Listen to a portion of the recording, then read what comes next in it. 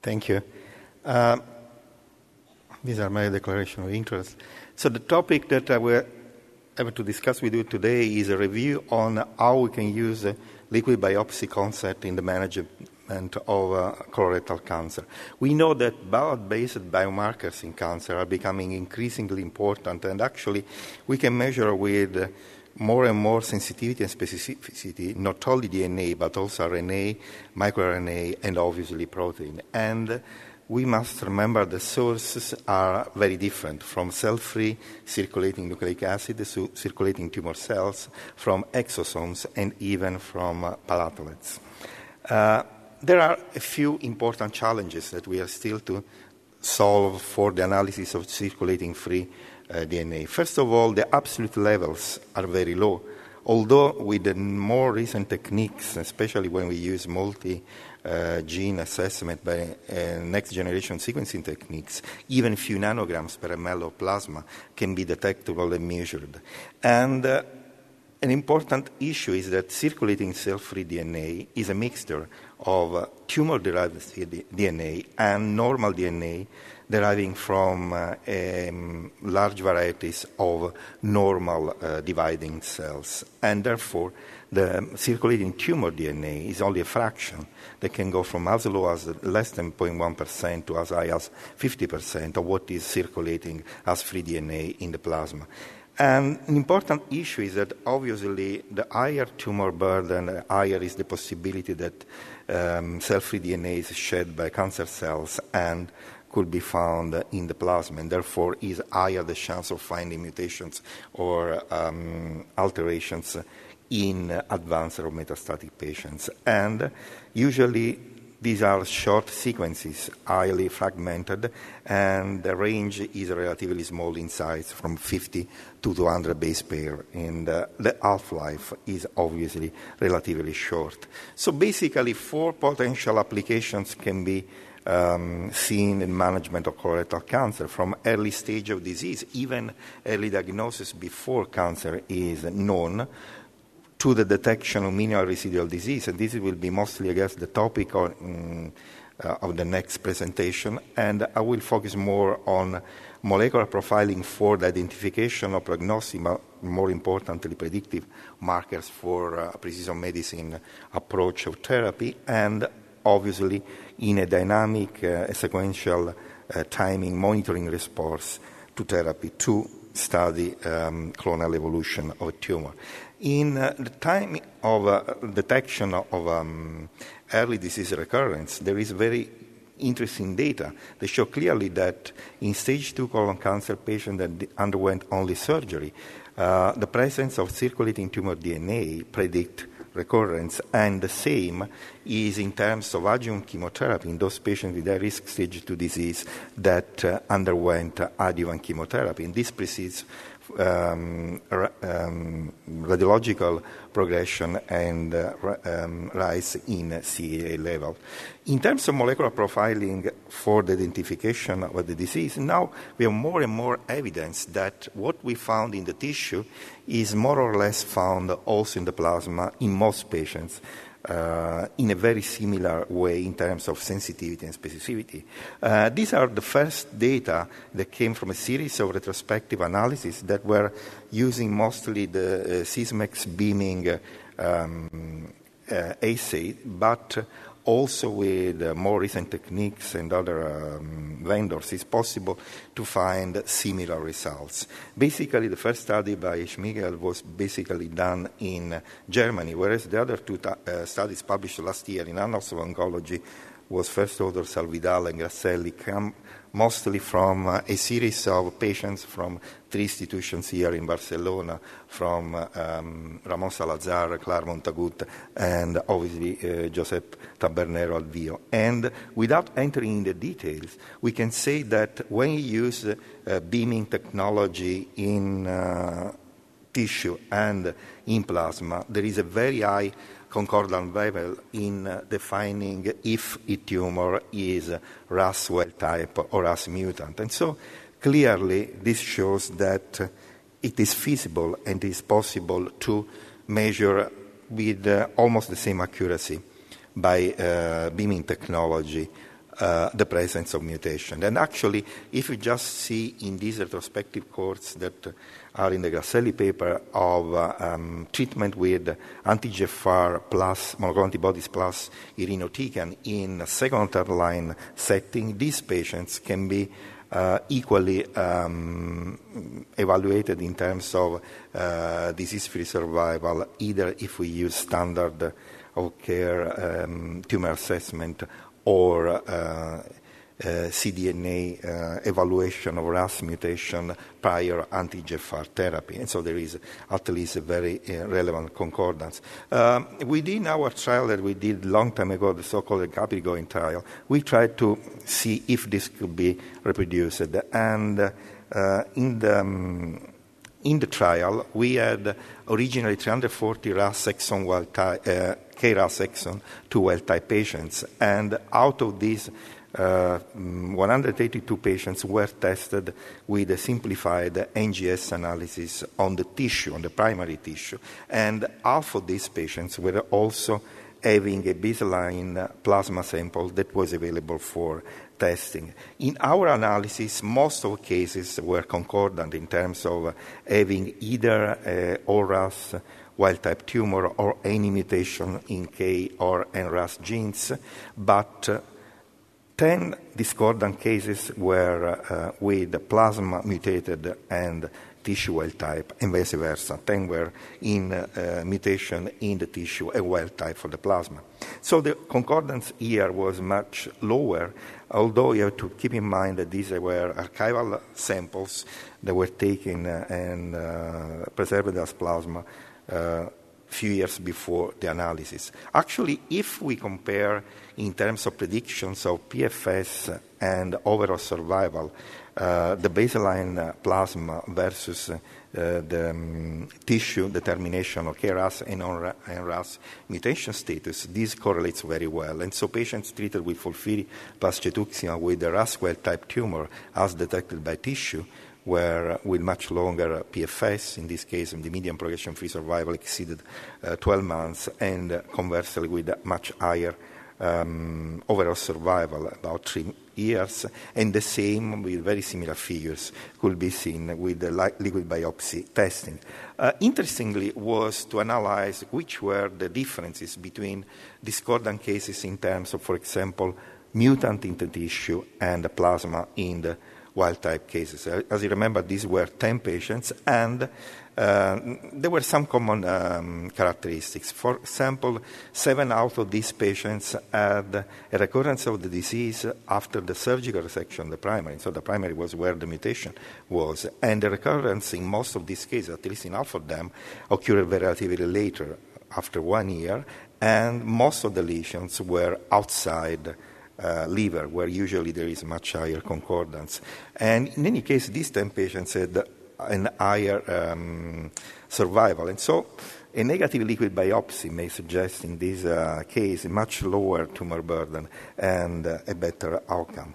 But on the other side, patients whose tumors were mutant in plasma, 9 out of them were really mutant, and so basically was, in most cases, the plasma determination was much more sensitive than the determination in the tissue. But in any case, this underlines the tumor heterogeneity that can be found when we measure in the plasma. Obviously, one of the assumption is that we are collecting anything coming from any tumor site, whereas when we are testing one tissue, we are testing just one tissue. And therefore, an important aspect is how we can monitor response to therapy in order to take into account clonal evolution. And we know that, for example, even after chemotherapy, circulating tumor DNA can change, and usually if it changes, at least there is some evidence that if it changes early after starting therapy, in this case chemotherapy, this could be associated with a better response and a better progression-free survival.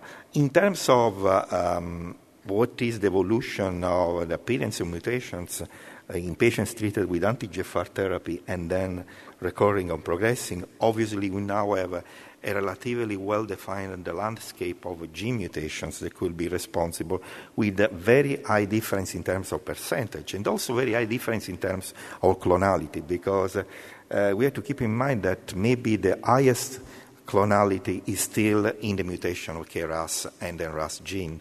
And therefore, even in terms of occurrence of mutations through and during treatment, there is an important subclonality. And as usual, we can think about being either de novo mutations or the selection of relatively small groups of cells. There were very small number of cells that were sorted out by a selection were killing the sensitive cells and favoring now an emerging group of mutated clones. And so basically, as was already pointed out by several reviews articles, in this case, liquid biopsy is the only simple tool that we could have in our hands as medical oncologists to understand in a single patient temporal spatial heterogeneity in cancer progression.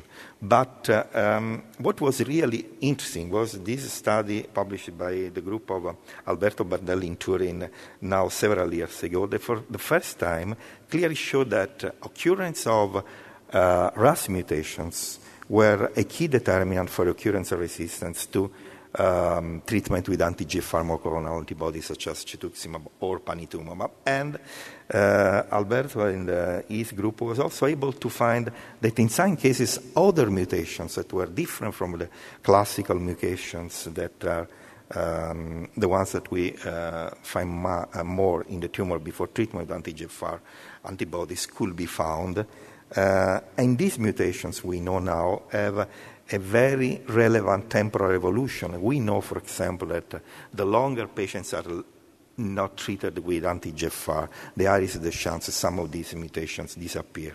But a lot of different studies, mostly by series or retrospective studies, have been showing with different techniques that the most common mutations that are linked to acquired resistance to anti-EGFR treatment in metastatic colorectal cancer patients still belong to the RAS family of genes. To make things more understandable in a prospective way, there was this study. It is a small prospective liquid biopsy monitoring study done by Mani Hidalgo and colleagues here in Spain that was following 25 patients treated with FOLFIRI plus cetuximab in first line by consecutive liquid biopsy determination of the key genes for the pathway, and so the KRAS and RAS, PI3 kinase A, and BRAF gene. And clearly, as you can see in this panel, patients have never developed mutations in the pathway where the patients are having the best treatment advantage. And you can see the patients with the continued circulating tumor DNA in the wild-type status were those patients with having a better progression-free survival that translated in a much better survival. And so although this is a small single-arm series, this is very relevant for the concept that we were discussing.